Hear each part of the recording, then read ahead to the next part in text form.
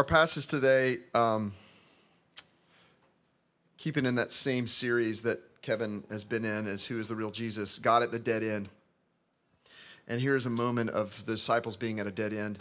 They've just come off, the context of this story, they've just completed feeding the 5,000. And it was probably a far greater number than that, probably 10,000, 12,000, because they only counted men in that day. And so it's a lot of people. And they fed those thousands of people with 5 pieces of bread and 2 fish. And miraculously, there was baskets and baskets, 12 baskets of leftovers. So Jesus did this amazing miracle. And it's on the heels of that miracle that this story happens. Immediately, he made his disciples get into the boat and go before him to the other side, to Bethsaida, while he dismissed the crowd. And after he had taken leave of them, he went up on the mountain to pray. And when evening came, the boat was out on the sea, and he was alone on the land. And he saw that they were making headway painfully, for the wind was against them. And about the 4th watch of the night, he came to them walking on the sea. He meant to pass by them, but when they saw him walking on the sea, they thought it was a ghost and cried out. For they all saw him and were terrified. But immediately he spoke to them and said, "Take heart, it is I. Do not be afraid." And he got into the boat with them, and the wind ceased, and they were utterly astounded, for they did not understand about the loaves, but their hearts were hardened. Let's pray. Lord, I just ask now that you would bless your people, feed them with your word, encourage them, comfort them. Holy Spirit, amen. What do you do when Jesus tells you to go to the other side of the lake and you don't get there? What do you do when Jesus says, go to the other side of the lake, he takes off, and you don't get to the other side of the lake? I wonder what's going on inside of your head, because these men would have grown up, been around the Sea of Galilee, known that the Sea of Galilee has storms like this all the time. This is not the only storm they're in the Gospels. They knew that cold winds from the north, from the Golan Heights would blow in, and then the warm air from the desert, and it would meet, and it would be like a hurricane in minutes. It's a dead end. And it doesn't make any sense. It didn't make any sense to them. And that's where my life is right now. When will this change? When will this get better? Your theology doesn't fix this. Theology is great, but it doesn't make life easy. And it doesn't make this make sense. COVID doesn't make sense. And so, what do we do when we meet a dead end? That's what this is about. First point, we're going to look at the dead end. Second, we're looking at God being with us at the dead end. God does not draw in straight lines. We think in straight lines, he just doesn't do it. God with us at the dead end, and then so what? The dead end, God with us at the dead end, so what? I hope it's encouraging to you. This story has been a story that I've been orbiting around for the past 9 months in my own life. This story.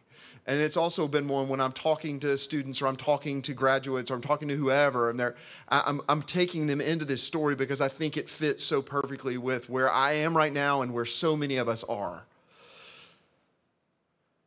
The dead end. Okay, so how is this a dead end? First, the plan is to go to the other side of the lake. They're obeying Jesus. They're doing exactly what Jesus told them to do, and they're going in circles. So, physically tired? Yes. Imagine how exhausting, physically exhausting, being out all day, listening to Jesus preach, out in the sun, right? And then this massive miracle, which would have been not only physically taxing to go around and feed that many people, right, with all these baskets, but then emotionally taxing to experience that. I mean, there's like good trauma, right? That's a deep moment for these guys. And by the way, they don't really understand the implications of it. They're just in the middle of this Jesus thing that is happening. And it is at the fourth watch of the night. That means it's between 3 a.m. and 6 a.m. No one wants to be awake at between 3 a.m. and 6 a.m. The only people that are awake are some college students, cops, and people making donuts. Like no one, you don't, like new parent moms, you don't want to be awake at 3 a.m. and 6 a.m., but you are, right? They're awake and they're exhausted and they're going in circles on a wine-black sea where they have known people have died many times and sunk to the very bottom. That's exhausting and that's terrifying. For hours, and Jesus is watching them. They're making headway painfully. That means that they're barely moving. And just the fact that they're alone, I think, is striking. Jesus was not with them. They had left everything to be with Jesus. They left their jobs, they left their families, they left the safety and comfort of their lives to follow this man that they believe might be the Messiah. They're confused by that. Sometimes they think it, sometimes they don't. Sometimes they believe it, sometimes they don't. But he's not with them in the boat at this time. Would that feel like abandonment? Would that feel like confusion? That would just be so overwhelming. It would feel so awful. It would be so scary. So let me ask you this question. Is there some struggle in your life, some relationship, some habit, some way of being, something that you hope would work out and it hasn't worked out, and you feel like it was supposed to, and you're supposed to get to the other side of the lake and you're not?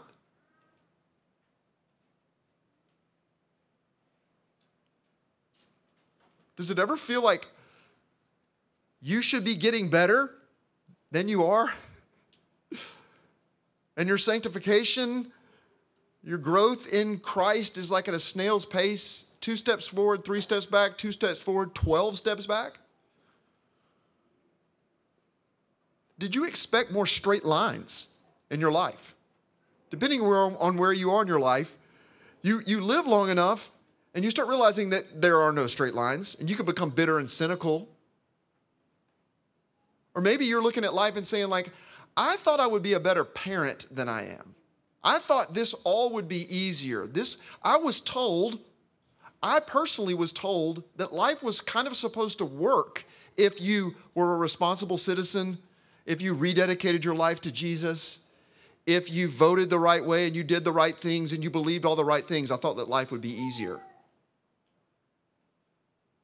Whether or not anyone ever came out and said that, they basically said that.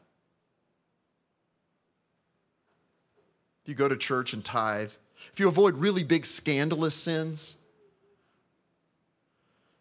then God would give you a good life and you would die and go to heaven.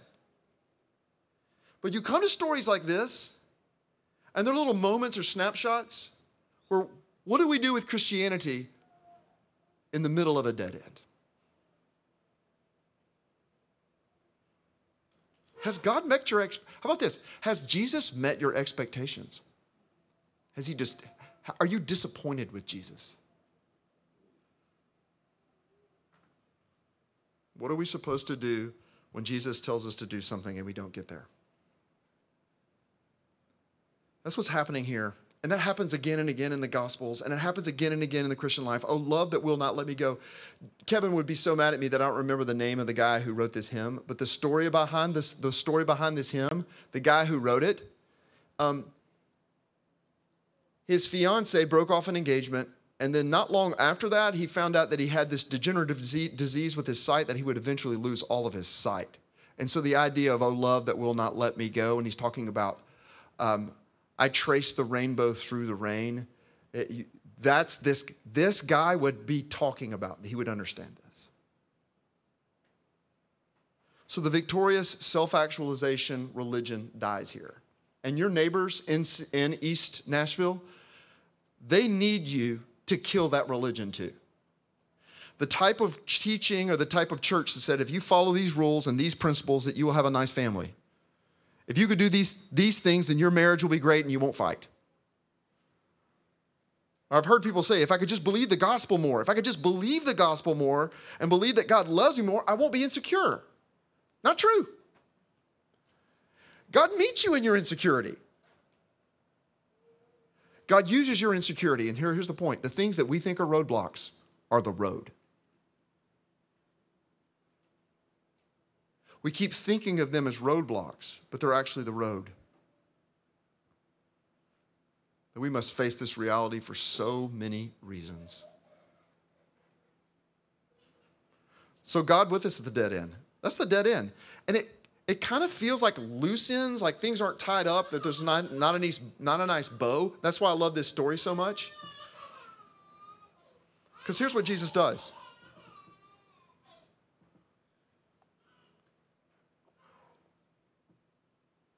Jesus sees them, and he sees their need, and he goes out to them.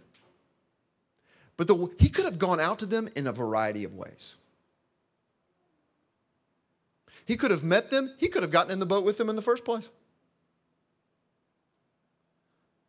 He wants to do it this way.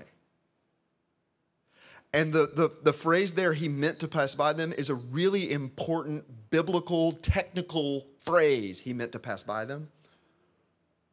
And we have to focus in on this. The word pass by, the Greek word parakeomai, this is what my study Bible said, so no one thinks that I'm like a scholar. Walking on water, passing by, walking on the water, that word is to make you think of the Exodus with Moses. It's the exact word that is used, phrase that's used whenever Yahweh passes by in front of Moses in the Exodus. In other words, what Mark is doing, what the gospel writers are doing, as this story was retold and retold, and as Jesus is picking this up, he told them, I meant to pass by you in the exact same way that the Lord, the great I am, passed by in front of Moses when Moses said, who should I tell you? Who should I tell them sent me? You tell them I am sent you. He said, let me see your glory, and the glory passed by. Jesus wanted to pass by them the same way.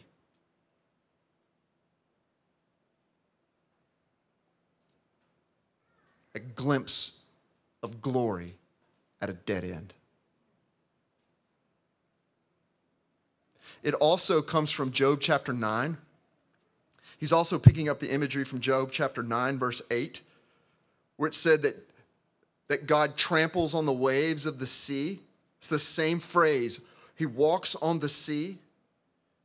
And that he also says in verse 11 of Job chapter 9, he passes by me.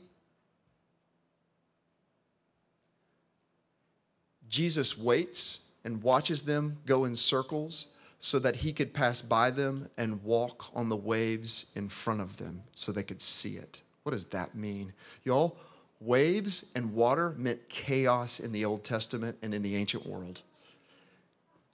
They were synonymous. It was the imagery for chaos and things being out of control. It is the picture of dead end. So what is Jesus doing? You take all of this imagery together. What is happening? Jesus is walking on the chaos. So I want you to think about your dead end again. I'm not explaining it to you, and I'm not telling you why you're going through it. I'm telling you Jesus walks on it. Whatever you're experiencing, no matter what it is, no matter how chaotic it is, whether it's a virus, whether it's a relationship, whether it's an impossibility, whether it's addiction, whatever you're going through, Jesus walks on it. That's why he's doing it. Jesus designed this entire story so that they wouldn't live in straight line, fixed point thinking, so that they could see that he walks on whatever has your number.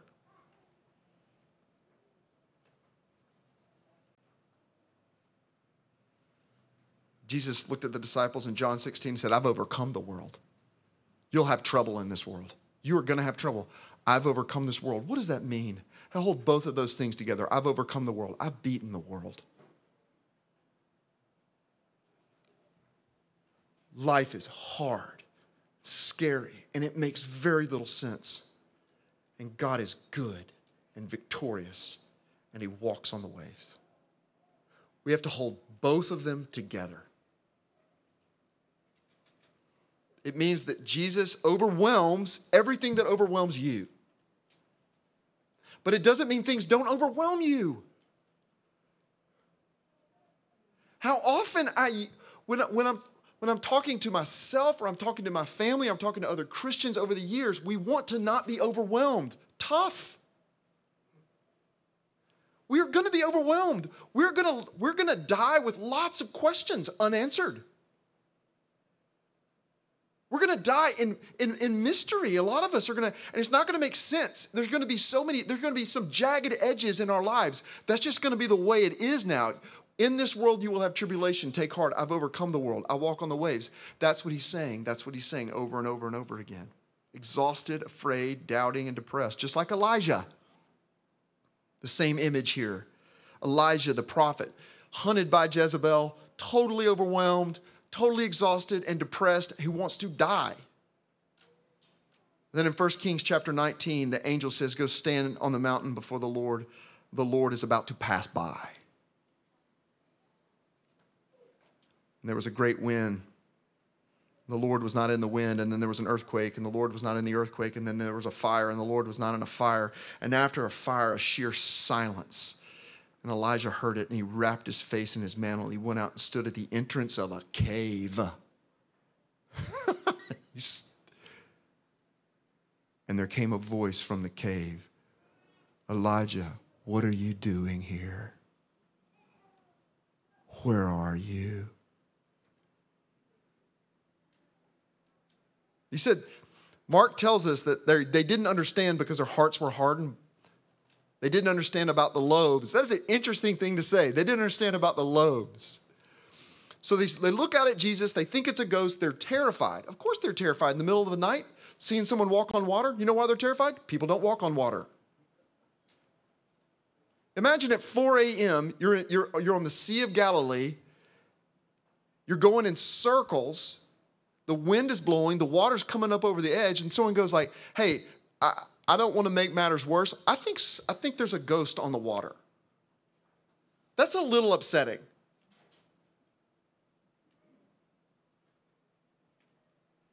And then they realize it's Jesus. Jesus gets in the boat. It becomes totally calm. He said they didn't understand about the loaves. You know what that means? They had just been with Jesus and watched him do something utterly impossible. Jesus drives us right into absolute impossibility, not straight lines. He drives us into our own insufficiency, our own sin, our own brokenness, our own impossibility, and then he has the people sit down on the green grass. That's what Mark says. Sit down on the green grass.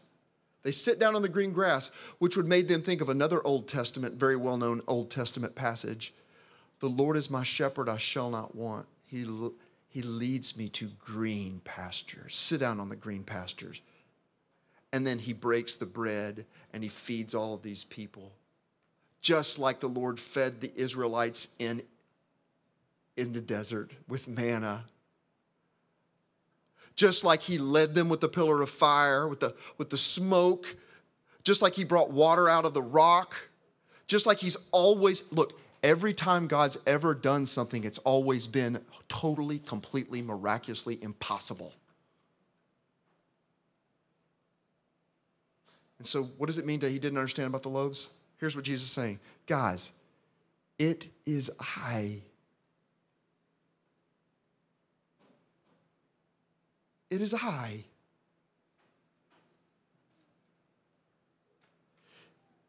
It means that by him all things were created in heaven and earth, visible and invisible, whether thrones or dominions or rulers or authorities or purple or red or blue or Democrat or Republican. All things were created through him and for him, and he is before all things, and in him all things hold together. It is I.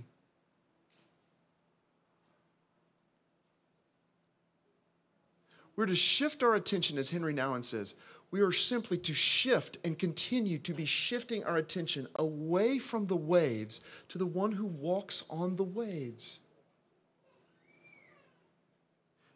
The point is, Bethsaida is not the destination.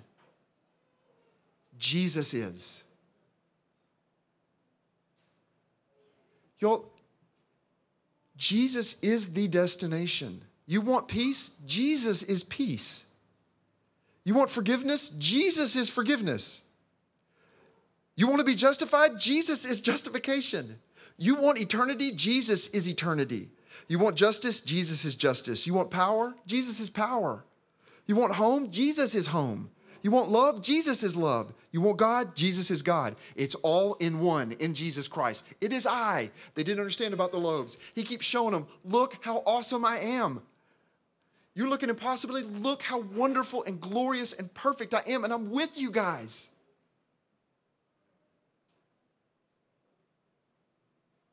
Life is hard. Jesus came. It's going to be hard. When we leave here, it's going to be hard and weird again. I was thinking of this illustration. What does it mean to have Jesus being all in one?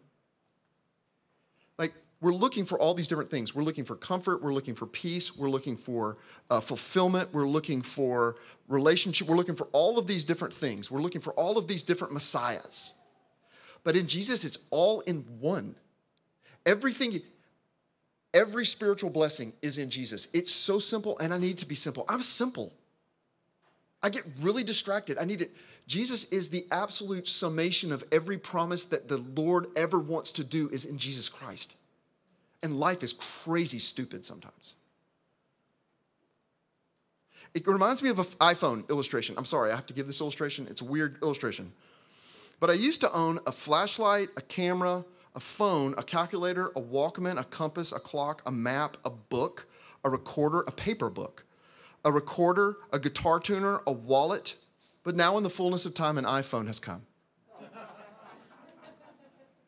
All of those various things, they're all one thing now. Everything you're looking for in eternity, everything, all shalom and flourishing, everything is found in Jesus. And your heart will break until the day you die.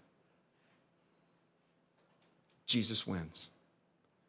That's why he does this. That's why this story is so wonderful. That we want to relieve the tension, but we don't have to relieve the tension. We live in the tension with God. It doesn't mean that we don't struggle and strain. It doesn't mean that we don't die. It means that life makes very little sense, but that's okay. And people who say they have it all figured out and they will give you answers to all the questions, they're called cult leaders. The only people you listen to, the only pastor that you look for in this church is someone who literally with himself, he wants to point you to Jesus and away from himself. John the Baptist, who was the greatest man that ever lived according to Jesus, said, I must decrease and Christ must increase. You need more Jesus, not less Jesus. So what do? So what? There's a great quote by Rilke, the poet. He writing to one of his students, or writing to this Letters to a Young Poet, his book. But I think it fits here. He says, I beg you to have patience with everything unresolved in your heart. And try to love the questions themselves. As if those questions were locked rooms or books written in a very foreign language. Don't search for answers which could not be given to you now because you would not be able to live them. The point is to live everything. Live the questions now. Someday, maybe in the future, you'll gradually, without even noticing it, live your way into an answer. Here's the point. Jesus is the answer. Now we're free to ask questions. Live the questions. Live in the tension of the questions. The world needs to see us with questions because we found the answer. The answer. You wake up tomorrow like I do every morning. I wake up with I don't know if I can do another day. How can I do another day? I wake up with that feeling with Jesus. I wake up with a feeling. The feeling hasn't gone away. The feeling is now the doorway to Jesus. I don't have answers to most of the questions that people have for me. Why did my dad die? Why did my dad leave? Why do I have this addiction? Why do I have this problem? Why are people getting sick? Why did my spouse leave? Why do I have this disease? Why is America in such turmoil? I don't know the answer to these very important questions. I know that Jesus walks on water. Then he was crucified and dead and buried. He descended into hell. On the third day, he rose again, and he ascended into heaven, and he is seated at the right hand of God. I know that that's true. I'll close with an illustration. My daughter, I gave this illustration, I think, here like 5 years ago, so I'm sure you all remember it. That was a joke. But I think it really fits here. When my daughter was about 3 years old, we were down at the Gulf of Mexico, and the waves kept coming, and she was having so much fun running up to the waves and then running away from the waves. And it was really, really cute. And so she got braver. She would actually kind of get into the water a little bit. And then one time, one of those rogue waves, kind of a rogue Gulf of Mexico wave, which means it's about this high, came over, knocked her over, tumbled, sand in her little face, and she looked at the Gulf of Mexico and she said, "Stop it right now." So here's the point. The Gulf of Mexico didn't stop. But that's what I'm doing with so much of my rage has to do with just life. Stop it. Stop it. Stop it right now. Stop it right now. And they just again and again. But here's the good news. And this is what Jesus is giving us a foretaste of. One day, this Jesus is going to return, and he's going to look at the chaos, and he's going to say, "Stop it right now." And it will become like glass. There's a river that make glad the city of God. Let's pray. Lord, thank you for this opportunity to remind myself and these people of your goodness, your sufficiency, your glory. We are weak. You are strong. We love you. We need you. Thank you that faith is just needing you. We need you. Thank you for being everything we need. Amen.